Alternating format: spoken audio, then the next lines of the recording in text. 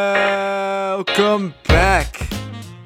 Sixth episode. Is it 6? Is it 7? I don't even know at this point. We're just grinding them out of Ballin' Ain't a Hobby.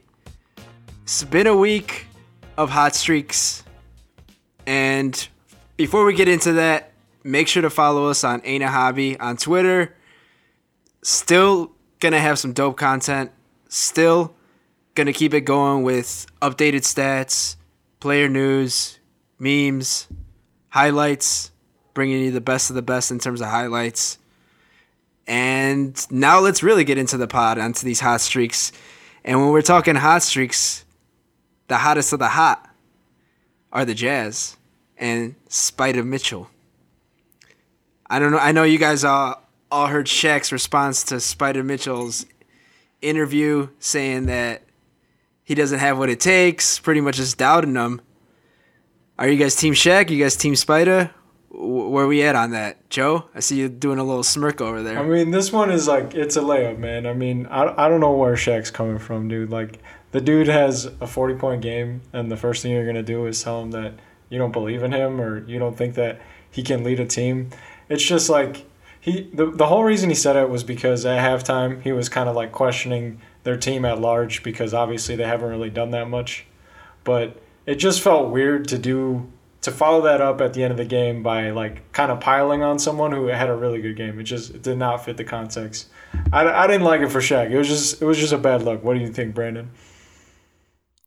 Yeah, I think he's actually correct, but the thing is, it's not the right time. Yeah, you know, it's like when after LeBron wins his 4th championship, everyone was like, "Well, you're not as good as Michael." Like, that might be true, but you don't have to say that right now.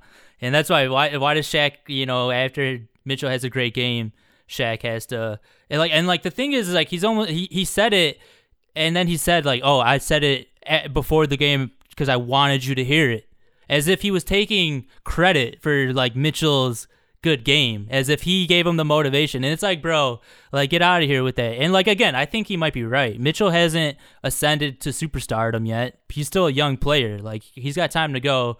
Lillard is pretty much where Mitchell was at this time in Mitchell's career. Like, Lillard, by the time in his like 5th, 6th, 7th season is when we started seeing Lillard become who he is. Once Lillard got that postseason success, and now Lillard's like a 30-point per game scorer, like, that could be in Mitchell's future. But like, let's give him a chance, let's like let it ride out. Let's not just attack the guy right away. Like, I do agree he hasn't improved that much since his rookie year. He's marginally improved every year. He hasn't really taken that much strides, but at the same time, like, again, like, he's still a great player. Whoa. Let's not just attack him after he has a big game. Well, it's hard to follow up when you have a beast rookie year, as long as you're improving. And at this point, I mean, he's really not. He is. What do you mean? He's improving. His team's getting better every year. They're way more competitive, and you're not going to tell me it's Rudy Gobert and his big-ass contract. It's clearly Donovan Mitchell that's taking him there. It's also Michael Conley being pretty good this year.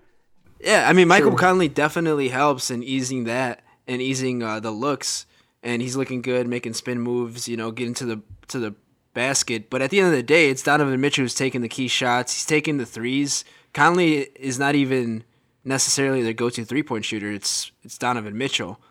And at this point, the fact that you have to respect his range, and he's got some deep range, he gets to the hole whenever he wants. And I feel like it's really going to show when we get to the playoffs, obviously, because last year that's where he really showed it with the face-off against Jamal Murray. And, I mean, easily they could have ended up being in the conference finals against the Lakers if you flipped the Nuggets and the Jazz in that series, because it was back-to-back. It was literally by inches, game of inches. Yeah, I'm with Abel. He's just had such a high floor to start out his career. Like, you can't go from, like, averaging 20 points a game, leading a team in the playoffs, winning a playoff series. Like, you can't really, like, top that within the first 2-3 years of the league unless you're, like, one of the greatest players of all time. Like, he just came right in the door as a very effective player, and to me, he just hasn't done anything to make me think, like, there's not hope here. Like, if you're an up-and-coming franchise, you should want a Donovan Mitchell on your team. Like, I can't think of a single team that wouldn't root for this guy. He just plays his ass off both sides of the ball. I don't know. I mean, you could criticize his efficiency. That's probably the one thing I would say he could get better at. But overall, he just does everything that you want in a winning player. Yeah, and he's leading to his team to an 8-game win streak against some pretty good teams. I mean, he beat the Nuggets that we're talking about, beat the Bucks. The last loss they had was to the Nets. And, I mean, they beat the Warriors, who the Warriors aren't elite anymore, but they're still a pretty good team. So he's the hottest player right now, pushing the hottest team. I would give a little bit of credit to Mike Conley, though. He's shooting 42% from three right now. That's huge. He's averaging 6 assists a game, 16 points. I mean, Mike Conley looks so much better in comparison to what he did last year. So while Donovan Mitchell is leading the train, there's no doubt. Mike Conley playing like this is like to have two dynamic players that could run a pick and roll or make the right pass every time. Like every good team has those two guys. Look at the Suns with Chris Paul and Devin Booker. I mean, the Clippers, they're obviously not two guards, but Paul George and Kawhi Leonard act in that same way. They attack the hole and find guys. And when you have Donovan Mitchell and Mike Conley playing pretty much the best basketball they've played together so far, like that's why the streak is happening. They're playing at a high level. I mean, that's what I think it is. Like, I mean, you look at the difference between this year and last year. Like, Conley was just not back to who he was last year after his injury, and like now, like you see, like he is pretty much back to like who Conley was. Mm-hmm. And I mean, we'll see how long he is, because he is kind of, you know, on the other side of 30. But he showed it in the just bubble, that leadership. though. I saw it in the bubble. He had a rough first year with them during the regular season, but in the bubble he looked a lot more comfortable.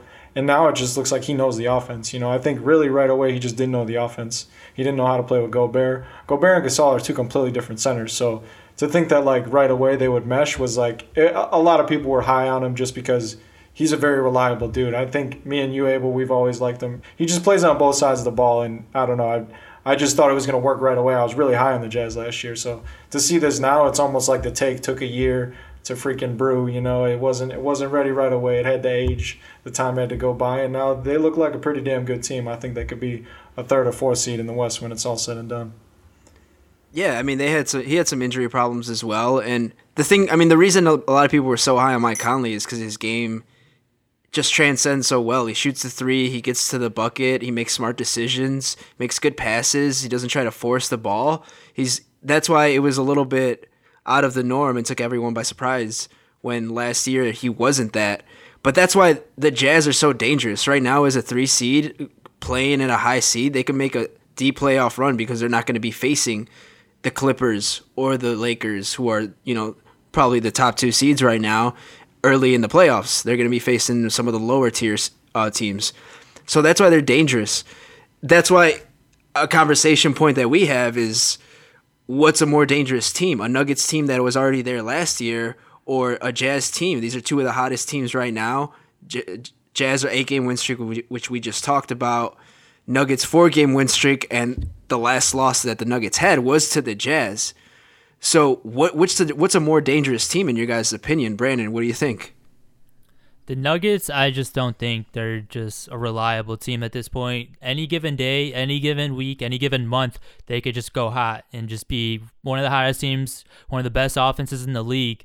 But from in a 7-game series, I mean, we've seen this team, you know, turn it on last year. It could come back from 2-3-1 deficits last year. But at the same time, this team does not have the defense it needs to actually compete at the highest level. I think they need to make a move to shore up on their defensive end.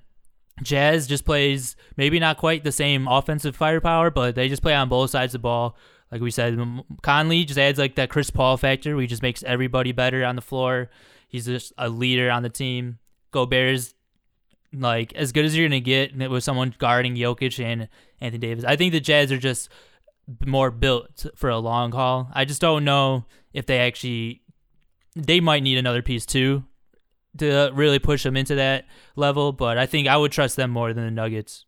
Yeah, the X factor for the Jazz is Bojan Bogdanovic, and not having him in that playoff series last year, it definitely cramped their spacing a little bit. He was their best three-point shooter last year, and right now, if you want to say that they're going to improve, he's actually their worst three-point shooter. So if this team gets the Bojan Bogdanovic that they had last year, shooting at a high level, averaging like close to like 16 or 18 points a game, like that's a real piece that might be able to put them over the edge against the Nuggets. But if I had to pick one team, gun to my head, man, I can't say no to Nikola Jokic. I mean, if it gets into a scoring battle, I just think there's no way Gobert can guard him, or he's just going to somehow break down the defense and find the open man, because we've just seen him do it. That's just what he's done. And also, just a little credit to Jamal Murray. He's shown up a little bit these last 3 or 4 games, and I'm not saying he's the most consistent guy in the world, but when he does this stuff in the postseason, him and Nikola Jokic are a very good two-man game. So I think I could take them in a 7-game series. But again, you're not getting much defense from those guys, though. No, that's the thing. It's not going to be about the defense. I think it's just going to be about they're going to be able to score more. They're not going to win it all. Well, how good is Jamal Murray offensively? We've seen him turn it on in the playoffs last year. So if he does that again, but from what we've seen in the regular season, there's no way you could just expect that. Like he's just been so streaky.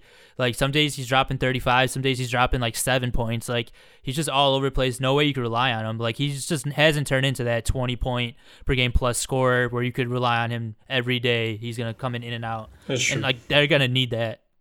Well, they're gonna need it for a deep playoff run for sure, and that's why I do agree that the Jazz are a little more dangerous. But Jamal Murray, that's kind of been his career, where in the regular season he's so up and down, and then in the postseason he turns it on, he hits that next switch. And he gains that consistency for a series. Like, he'll get that consistency for a whole series, and then maybe he'll lose it for 1 or 2 games, and then bring it back for the second half of that series, or even first half, and then lose it for the second half. So, I mean, it really does come down to that defense. I mean, right now, the Jazz have a both top 5 defense and an offense, whereas Denver is a top 5 offense, but they have a bottom 10 defense. So it really does come down to shoring up that defense. Like you said, they might have to do a move and figure out how to get some perimeter help because they have no one in the perimeter. I guess, they did get JaMychal Green back, which helps a little bit, but it's not like he's elite by any means. Michael Porter Jr. has been really good for them. He's also why they were able to beat the Suns, I feel like, these last 2 games. He's a dynamic player, can man. Can he play in a playoff series? Is he gonna like close a game for the Nuggets in a playoff series? Okay, so if he can, he has to. If he can, that's a huge factor. He has to. He's shown some plays in big moments that I've seen in the last 2 or 3 games where he's just been in the right position and gotten a steal. So like he's just played enough basketball to at least know where to be at times, and there's some value for that. He's not locking anybody up by any means, but if you're in the passing lane, if you're there to theoretically play help defense, like. Guys like that help you win games. So I'm not saying he's going to make their defense better than the bottom 10. They might stay in the bottom 10, but if he could play in big moments, I mean, this is what Kyrie Irving did. Like, nobody ever thought Kyrie Irving was a great defender, but then in the finals, he was getting around picks, guarding Steph Curry and Klay Thompson. Like, guys can just step up in certain moments. And I just think maybe if Michael Porter Jr. can do that, that would be their X factor. Whereas the Jazz is Bojan. I think for the Nuggets, it's Michael Porter Jr. Yeah, he has to. He has to take that leap, especially defensively, because he's the one that fits that prototype of he should be able to compete defensively. Mm-hmm. He's long, he's tall, he's athletic. At the end of the day, it's just about the effort there. As long as he's trying, he doesn't have to lock anyone down, like you said. Yep. And if he's not going to lock anyone down, he's going to get bullied if that happens. But he can get in pass lanes. He can disrupt on help D, disrupt on double teams or traps. Use those long arms, but then he has to shuffle back, drop in the zone. It's kind of finding that happy medium, especially as a young guy. Don't help too much, and know when's good to help and when it's good to drop. And that's what he has to find, and that's what he needs to find during this regular season. And if he could find that, the Nuggets might be dangerous. But the thing is, the Jazz already have that with. I mean, Conley knows how to do that. He's not a shutdown defender either, but he knows when to help. We know what Rudy Gobert is. We paid him just to be that defensive force and that anchor down low. Facts. So they have more consistency, and even Bogdanovich and Joe Ingles, they're not shutdown defenders either, but they're big. They can play in the post if they need to be. Yeah, they're smart. They're all high IQ players, that's why they're more dangerous. And I like Derek Favors too. They got Derek Favors back as well. And Derek Favors, yeah, he's a savvy veteran at this point. I mean, taking me back to the days when he was a youngin. For that Darren Williams trade. It makes me feel old, but so now he's a savvy veteran, and that's what they have, whereas the Nuggets, they're more prone to mistakes. You have Monte Morris, Will Barton, they'll cheat too much, and then that makes them susceptible, and when that makes them susceptible, at the end of the day, the NBA is so good on offense that they're going to find the open man. They're going to find the open cutter. They're going to find the open corner 3. So you can't. It's literally a game of inches. I know that's said in all sports, but in the NBA, it's definitely a game of inches. So I would just say a guy like Royce O'Neal, like just think about how valuable he would be on the Nuggets, you know? And it's like you don't even think of him on like when you think of the Jazz, but he's like a pretty vital part where he's just a 3-and-D guy. He can guard one of the best players on the other team on the perimeter. He was playing the 4 in the playoffs when they didn't have Bojan, you know? Like he's pretty versatile. He can hit the 3 and like he's just a role player, but that's exactly this kind of guy that like the Nuggets would love to have right now. And like I think that the Jazz just have way more, just better defenders, better on defense than what we've seen from the Nuggets so far. So if we go man for man, though, the Nuggets need Gary Harris to be that guy, and he stepped up a little bit recently he too. He could be that guy. That is the guy that I think is that person, but he's been inconsistent. I saw him against the Suns be able to go to the basket and actually finish, and if he can do that, obviously it gives every player confidence. So if he can maybe be consistent, I mean, we haven't seen that in like 2 years now when he actually had a good season and everybody was high on him, but the last 2 years he's just been ravaged with injuries. It's actually been pretty sad, shitty story. But if he's healthy, he's the Royce O'Neal. So I don't know. I feel like these rosters are pretty damn close when you line them up. It's just a matter of who's gonna want it more in the playoffs, I guess, as corny as that sounds as well. But that's just where it is, man. They're both very good teams. Yeah, I mean, they're both dangerous for sure, and that's what we're talking about them, and that's why they're so hot right now. They're the 2 hottest teams in terms of their winning streak, and just they face good teams, they beat good teams. Nuggets beat the Suns, back to back. The Jazz are just beating good teams that we already stated. So it could happen, and they have the star power. Donovan Mitchell is a star, no matter what Shaq says. And Jokic is clearly a star. He's an MVP candidate. Which if they stay in the 4 seed, he'll be an MVP candidate all year and could possibly win the MVP, because I feel like 4 seed's kind of the cutoff. Whereas if you're in a 4 seed, you're like on the edge, but you can make it work in terms of being an MVP candidate. But someone that's like on top right now in terms of the MVP candidate that isn't getting any love is Joel Embiid. Because the Sixers are number 1 in the East right now. He has been balling out. And as funny as it sounds, because this is not the way that you prove that someone's an MVP, that the Sixers got dusted by the Pistons when Embiid was out. And Pistons are probably one of the worst teams.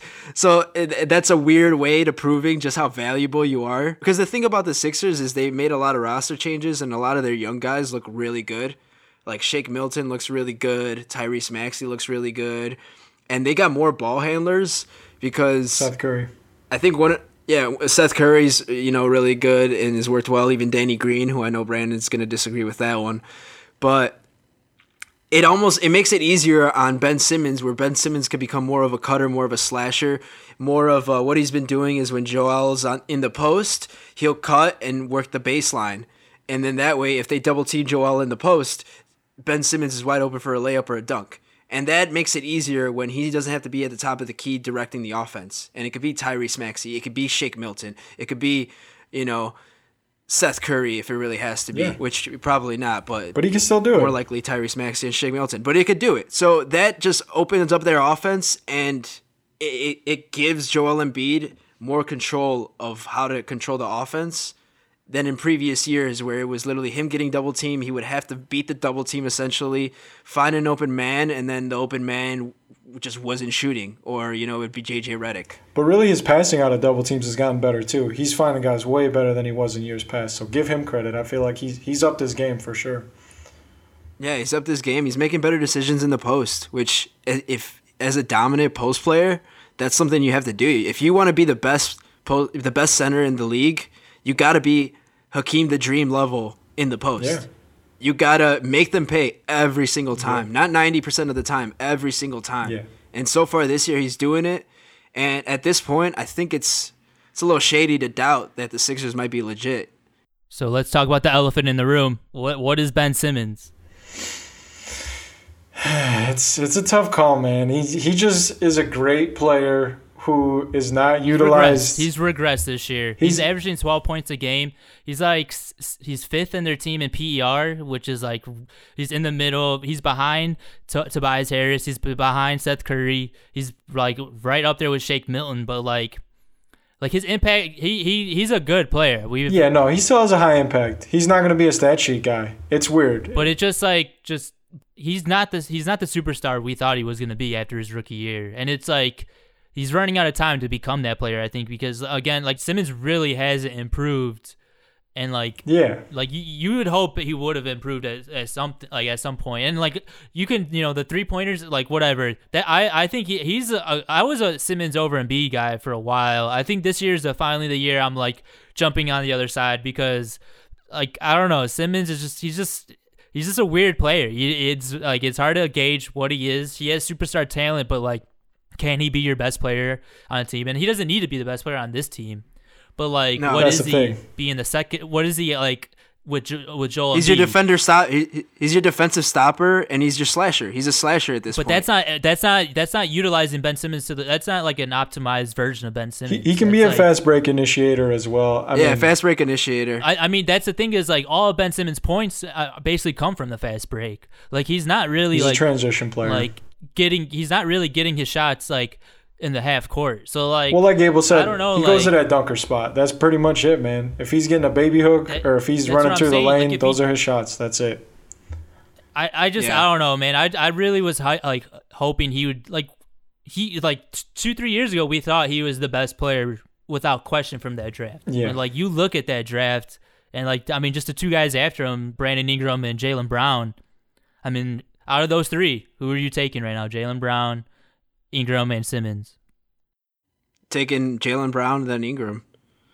I mean, Ingram and Simmons is close, but I think it's easily Brown over Simmons at this point. Yeah, I think Jaylen Brown's the best one. And then I might take Simmons over Ingram just because Simmons is such a good defender. But Ingram is an amazing scorer, so I don't know. Ingram might be the best scorer between the three of them, right? Isn't Ingram the best scorer? Ingram's for sure the best scorer between the three of them. I mean, Brown. Yeah, he is. Brown's not a finished product. Brown's not a finished product at this point, though. That's the thing. But we're saying right now. I mean, Brown's averaging more points. Brown's averaging more points and having a better season right now than Ingram. No, Jaylen Brown's definitely taking the lead. Brown looks better.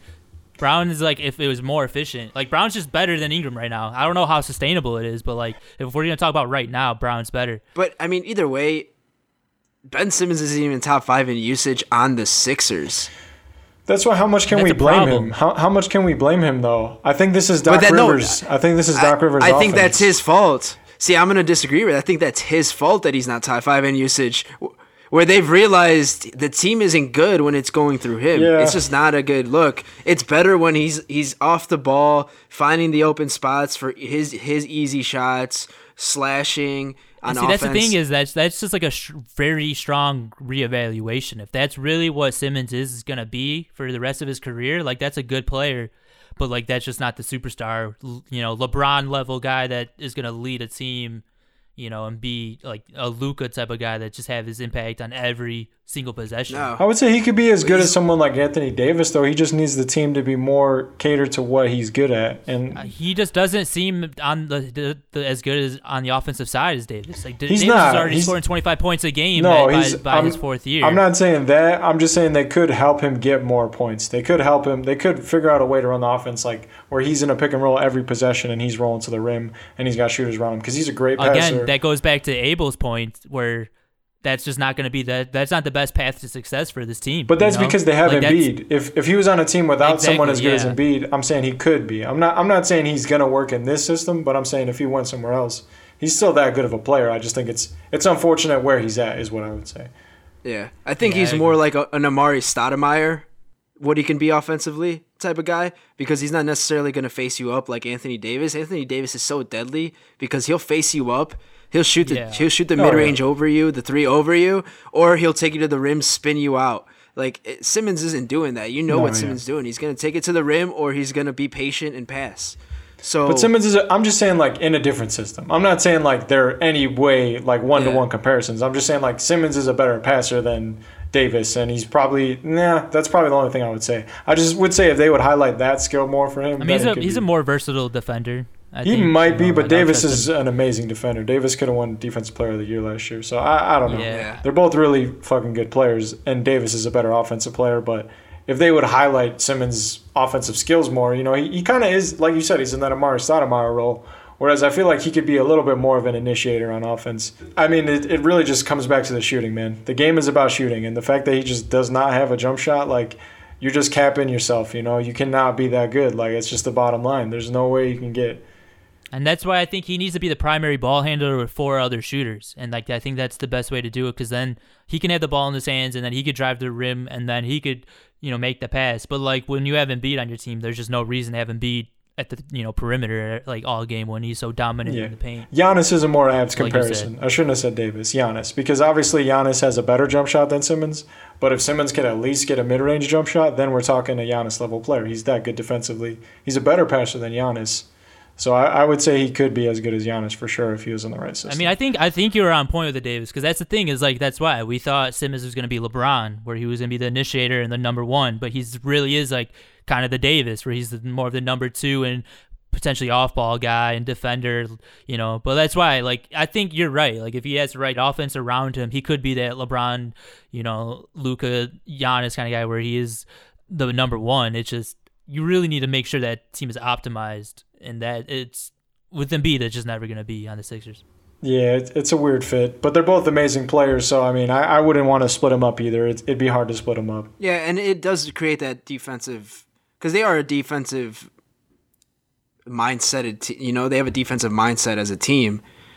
So Simmons obviously is the leader of that, because if you want someone to lock someone down on the perimeter, it's going to be Simmons. Embiid can really protect the paint better than any other center, though. I think it's Embiid. Unless it's Gobert. But in the perimeter, though, I mean, most of the time you're getting in the perimeter, and that's where you're getting locked down ISOs and stuff like that. It's basically just their superpower. I would say them together is their superpower. They're amazing defensively. I was about to say be stopped. They're really good complementary defensively, honestly. Like everyone harps on how bad of a fit they are offensively, but I mean that they are really good defensively together. It's just when they can't score, they get blown out.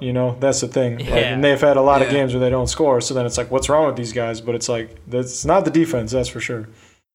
But that's why it's the beauty of they're playing it perfectly, where they're limiting his usage offensively while still keeping that defensive identity. Because he's not even top 5 in usage. They're using more Tyrese Maxey, Shake Milton, who can actually facilitate the ball, have patience even at a young age. Shake's been pretty good this year, I think. Yeah, he needed his lumps last year. They finally gave him tick last year, and then he's shown stuff, which is great, and that's why they've had success early in the season, is because they realized Ben Simmons isn't the guy offensively, but we now have the 3 musketeers, the 3 horsemen on the defensive end.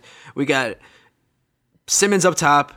We got Embiid down low, and then we got Thibault just like roaming around, trying to find the passing lanes, picking shit off, and then just, starting the fast break. It's a 3 horsemen. You got a little roamer over there with Matisse. Yeah.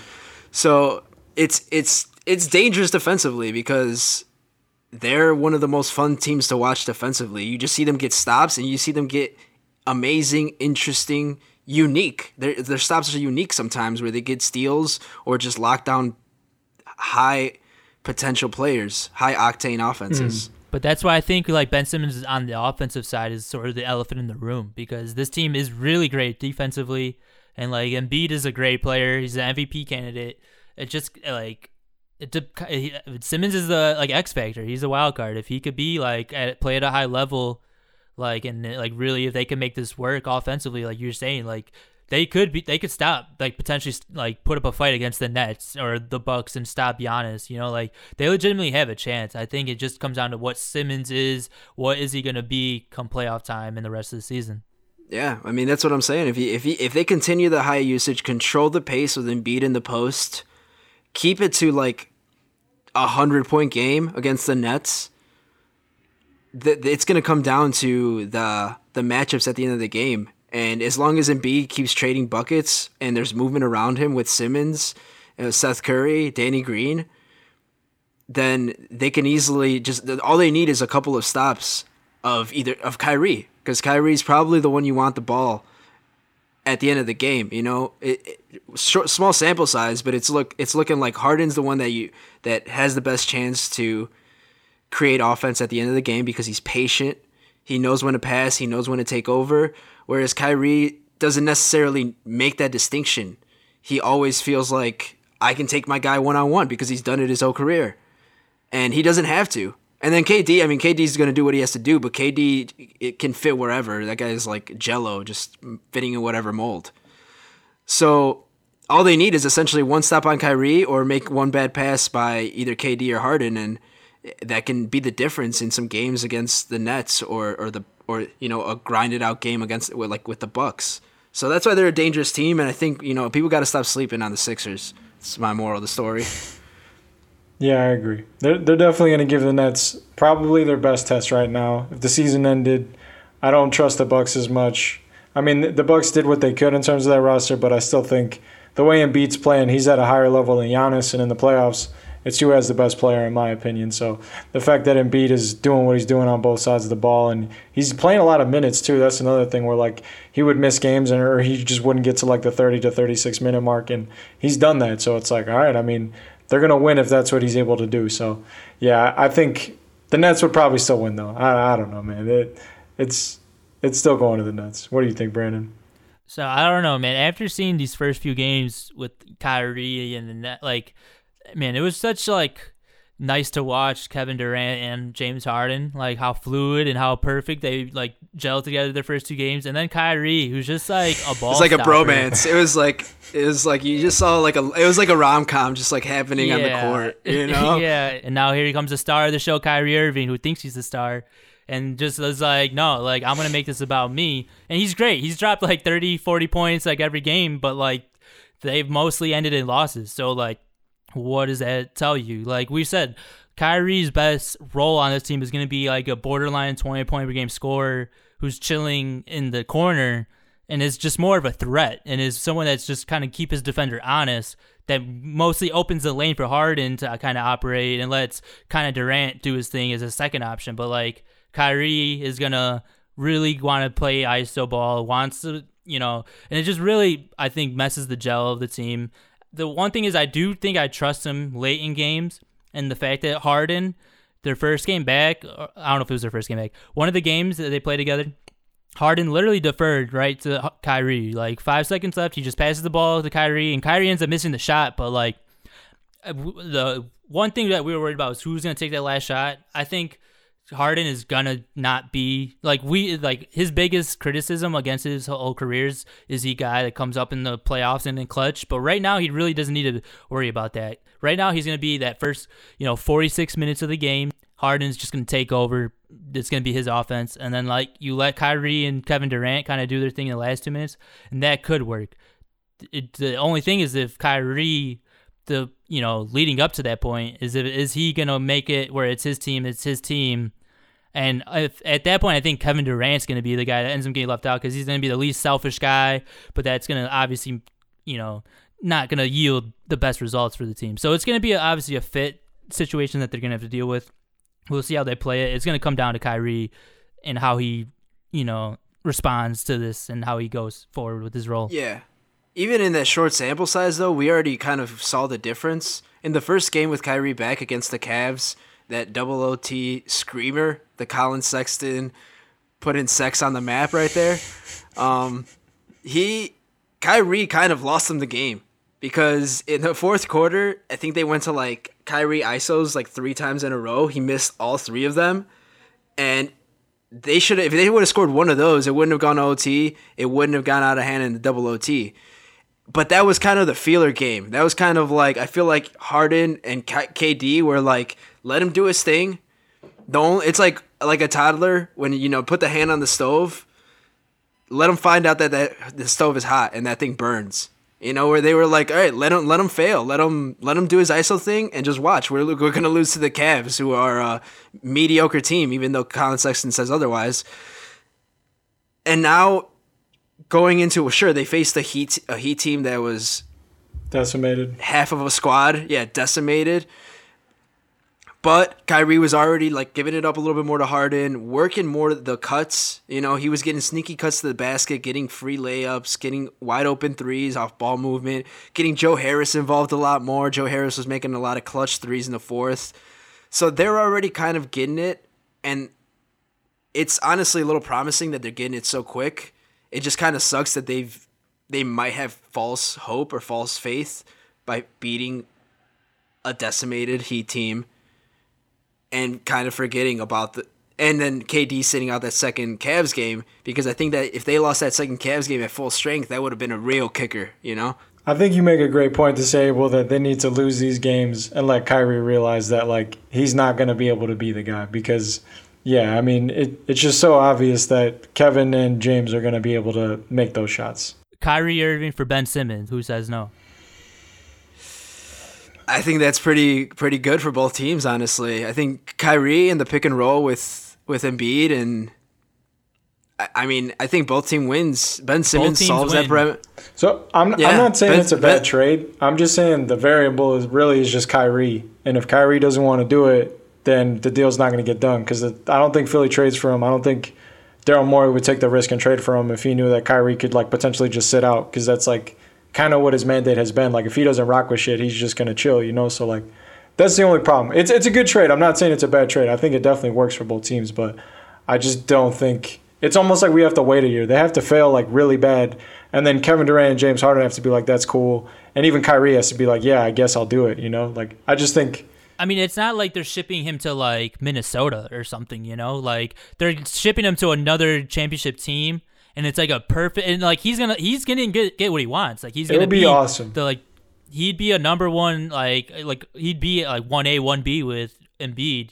Like he would be like a prominent scorer versus being like the Chris Bosh on the Nets. The modern Kobe and Shaq. I mean, we wanted it with Harden and Embiid. We can get it with Kyrie and Embiid, you know. And like he's a great 3-point shooter. I think like Daryl Morey, like obviously him and Harden, you know, were a match made in heaven. They were perfect, but like Kyrie's like a perfect mold of that, where like Daryl Morey's going to give him the green light. I mean, obviously he's going to have to get some collaboration with Doc Rivers, but like he's going to give him the green light to shoot 15 threes a game, like do what he wants. Like I it's not a bad situation for Kyrie. I think like he wanted to play with Kevin Durant, his buddy. So like his buddy just shipping him off to Philly would obviously hurt. Yeah, but like I think that would just motivate him even more. Maybe. I just think that's the rub. I think Daryl Morey couldn't do the trade unless he talked to Kyrie and Kyrie was cool with it, you know?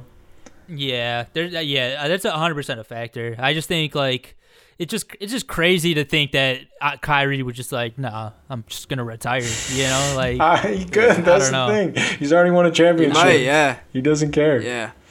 He'll start up his own league. I mean, the fact that his first press conference was like, he literally said, like, I've told you guys, I've been pretty transparent that there's more things important in my life than basketball. And respect, dude. Like, that's fucking awesome. Like, I don't know. I think we should all want to achieve, like, a certain status in life where, like, we don't need a job to feel, like, fulfilled or, like, feel achieved. Like, good for him, but it's just, like, I can't trade for a dude like that. Like, that's way too much of a risk. I feel like for that trade for the Sixers, it's like, win now or forever hold your pieces, you know? Because if they don't win with Kyrie, you're getting an older Kyrie and you're giving up a young Ben Simmons. Sure, I mean, you know what Kyrie is, and at this point you might know what Ben Simmons is, but this is Simmons' best value. You wait 2 more years to try out this Embiid Simmons experiment, and like who knows what Simmons' value is. Like I think you could get Kyrie right now for him, you know? And I think again, like the Nets are like would be interested in that trade, like where it would fit. It's not easy to get a Kyrie Irving trade accomplished, but like right now you'd find the Nets at the right time. So like, and that's why the Harden thing. Well, I thought that's why they should have went all in, because it's not easy to find a James Harden trade. You know, like, and that's the thing is like you got to find the right moment. You know, and I think this could like be the right time. But I could, like you guys are saying, I could see Daryl Morey, you know, being more hesitant. Yeah, it's a tricky thing. Trying to guess what trades are gonna happen. But thankfully, we know some trades that might happen, like JJ Redick and Lonzo Ball being on the move. But like, what's the best fit for Lonzo? Because at this point, his career's looking on the downwind. He's shooting terribly from the field, under 40%, shooting terribly from the 3-point, under 30%, and he's shooting terribly on probably the most important shooting stat, which is your free throws, under 60%. Like, what is he at this point? He's not even, like, necessarily an elite defender. He doesn't even show aggression driving to the rim. Doesn't take control of an offense. It looks like half of the time he's just chilling around the perimeter, waiting to hoist up a wide-open three, and it hits under 30% of the time. I mean, is he just like TJ McConnell at this time, or? No. Dude, I'll take TJ McConnell. I'm just kidding. He's working himself into being like a career backup at this point if he can't like shoot. But like at the same time, like it's just he was actually really good last year. And now he's just really bad, and it's just like we just don't know what the real Lonzo is. That's just the thing is like, and it's getting close to where they're gonna have to pay him. So like it's a tough call for the Pelicans and like what they're gonna do and like how you evaluate them. I don't know what Lonzo really is at this point. But what team would really like optimize his potential? Which team would be like, if he goes here, this is where we're gonna get the best Lonzo. It's gonna be a resurrection of his career.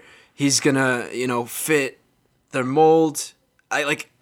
One team that comes to my mind is Golden State, just because Golden State can make any player work, and Lonzo would probably be a little bit of fun. Just he needs to play on ball. He's an on ball point guard. I don't see him playing off ball with Steph Curry. So I just don't think that fit is great. I don't know. There's really I wouldn't, if I'm a championship team, I don't think I'm trading for him. I would trade for him if he's going to a younger, like if I'm the Pistons, I'm just whatever you want. I would take Lonzo, like that's the team he's gonna get, like I don't think he's gonna go to like a contending team. Like he's just not Derrick there. Rose. He's a project.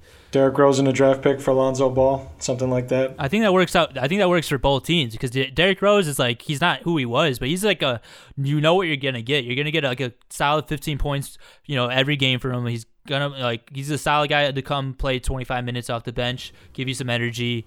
And he's a pro. They need as many pros as they can in their locker room. He's a veteran, yeah. But then why would a not contending team trade for Lonzo? He's in the last year of his contract. What are you giving up for Lonzo though? That's what I'm saying. So if I'm gonna make the case for Lonzo, he is on a terrible roster that is just not enhancing what he's good at as a player. It's eerily similar to Ben Simmons, and the thing with Lonzo is this is the second time this is happening, so this is not a good sign. You never want to trade for a player who shows flashes and then has lulls, 2 scenarios in a row like he did with the Lakers and now with the Pelicans. But he, like Brandon was saying, last year he shot the ball pretty damn well. For some reason, when he got to the bubble, it just completely went away. And if you want to put on your tinfoil hat with me, it's Zion being in the lineup and Zion not being able to shoot the ball as well. That's a problem. That doesn't help someone like Lonzo who needs a passing lane, who needs as much space as he can to attack his defender because he's not the quickest dude. So any extra space that he gets, he's going to be able to cut somebody off. He's like Luka. He's athletic and long. That's the thing is neither of them, they both like need the other one to shoot threes for both of them to thrive. Yeah. And neither of them are really shooting threes, so neither of them are thriving at all. And then same with Steven Adams and Eric Bledsoe. The 3 dudes, none of them can shoot. So that's not helping Lonzo. Yeah. If he's on a different team, I think he could be a productive player. That's why I would say someone like the Heat who could just maximize in a small way would be like trade Avery Bradley in a draft pick, because Lonzo with someone like Duncan Robinson spacing the floor or someone like Tyler Hero maybe spacing the floor. But that's the thing is though. So who are you playing Lonzo over though? You're gonna probably rather have Dragic. You're probably gonna rather have Tyler Hero. You'd rather have Jimmy. You're gonna rather have Duncan. And those are the 4 spots that he could pretty much play. So I would say the good thing about him is that he could maybe guard 1 through 3. So like he could play as just he could fit in that rotation if one of them is not hot. Theoretically, Duncan Robinson, because Duncan Robinson's streaky, then he takes Duncan Robinson's minutes. I'm just saying. I agree, but that's the thing is he's a backup at this point, is what you're saying, and that's why. Yeah, but I mean, if he's a backup on a team that can win the championship, I don't think he should care about that. That's fine. I just don't know if like the Pelicans are gonna trade him for backup value. Well, no, I'm saying the Pelicans are getting a draft pick out of it. The Heat would trade him a draft pick. I don't know how many draft picks the Heat have, but if they gave the Heat are like. The Heat definitely don't have a ton of draft picks. I know they definitely. Yeah, they traded to get Andre Iguodala and they traded to get Jimmy. So they've definitely probably gotten rid of a few in the last 2 years. I just think they could do a small upgrade on the margins because their backup point guard right now is Kendrick Nunn. And Kendrick Nunn is really good in the regular season, but that'd be the perfect team for that's what I'm Lonzo. saying. So I think there is a case where he could go to the right roster where they have shooting already and he could help them. And good culture, and he could help them on the margins. And like the Spurs would maybe fit that quality, but they just have so many guards. I didn't think the Spurs would really need another one there. He just fits a mold that they already have. So, yeah, I still think he's a good player. He just is not being maximized in any way. And give him the right team, he'll show something. What about the Blazers? That could be a team where he could help a little bit on the perimeter defense. and they clearly need some point guard / guard help, right? Especially right now with CJ McCollum out for an extended period of time. I got it, dude. I mean, what do they have to lose? Who you could probably include a couple random people and maybe a draft pick. That's one that kind of comes to mind where they might need it, and they're still competitive enough where it makes sense for them to trade for a player in an expiring contract. Yeah. Because, I mean, it doesn't make sense for a team that's not going to make the playoffs to trade assets for an expiring contract that you have to decide if you want to extend them to. I mean, I'm not going to say Lonzo's going to get a significant contract.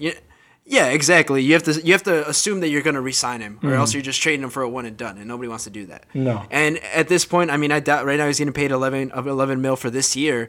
He's gonna get a contract that's going to be paying him more than that. So you're going to end up paying more.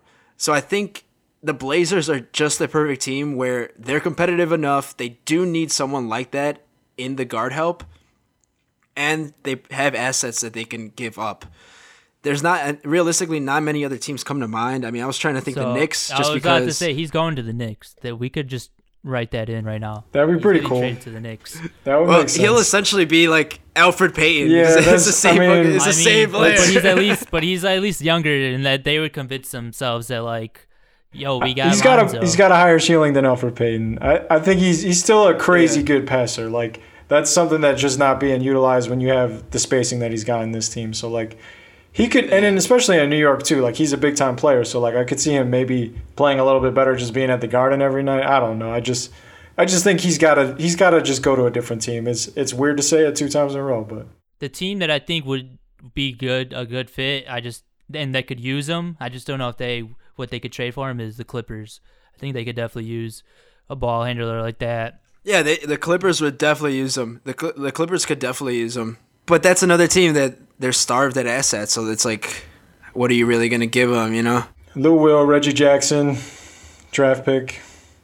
Maybe not Reggie Jackson. That's probably too much salary. Patrick Beverley. Yeah, I don't know. I don't know if like what the Pelicans would get out of that, unless you're getting like Kennard. They have to get a draft pick. I think the only way the deal gets done is if the Clippers give up a future asset. But they gave up a lot of draft picks to get Paul George, so I don't know how many they have. Yeah, I think the Knicks would probably be the one that the Pelicans want to make the trade with. I think the Blazers are probably the one that have the better chance because I don't see the Knicks giving up their first-round picks are more valuable than the Blazers' first-round picks because the Blazers are probably going to end up with a better record.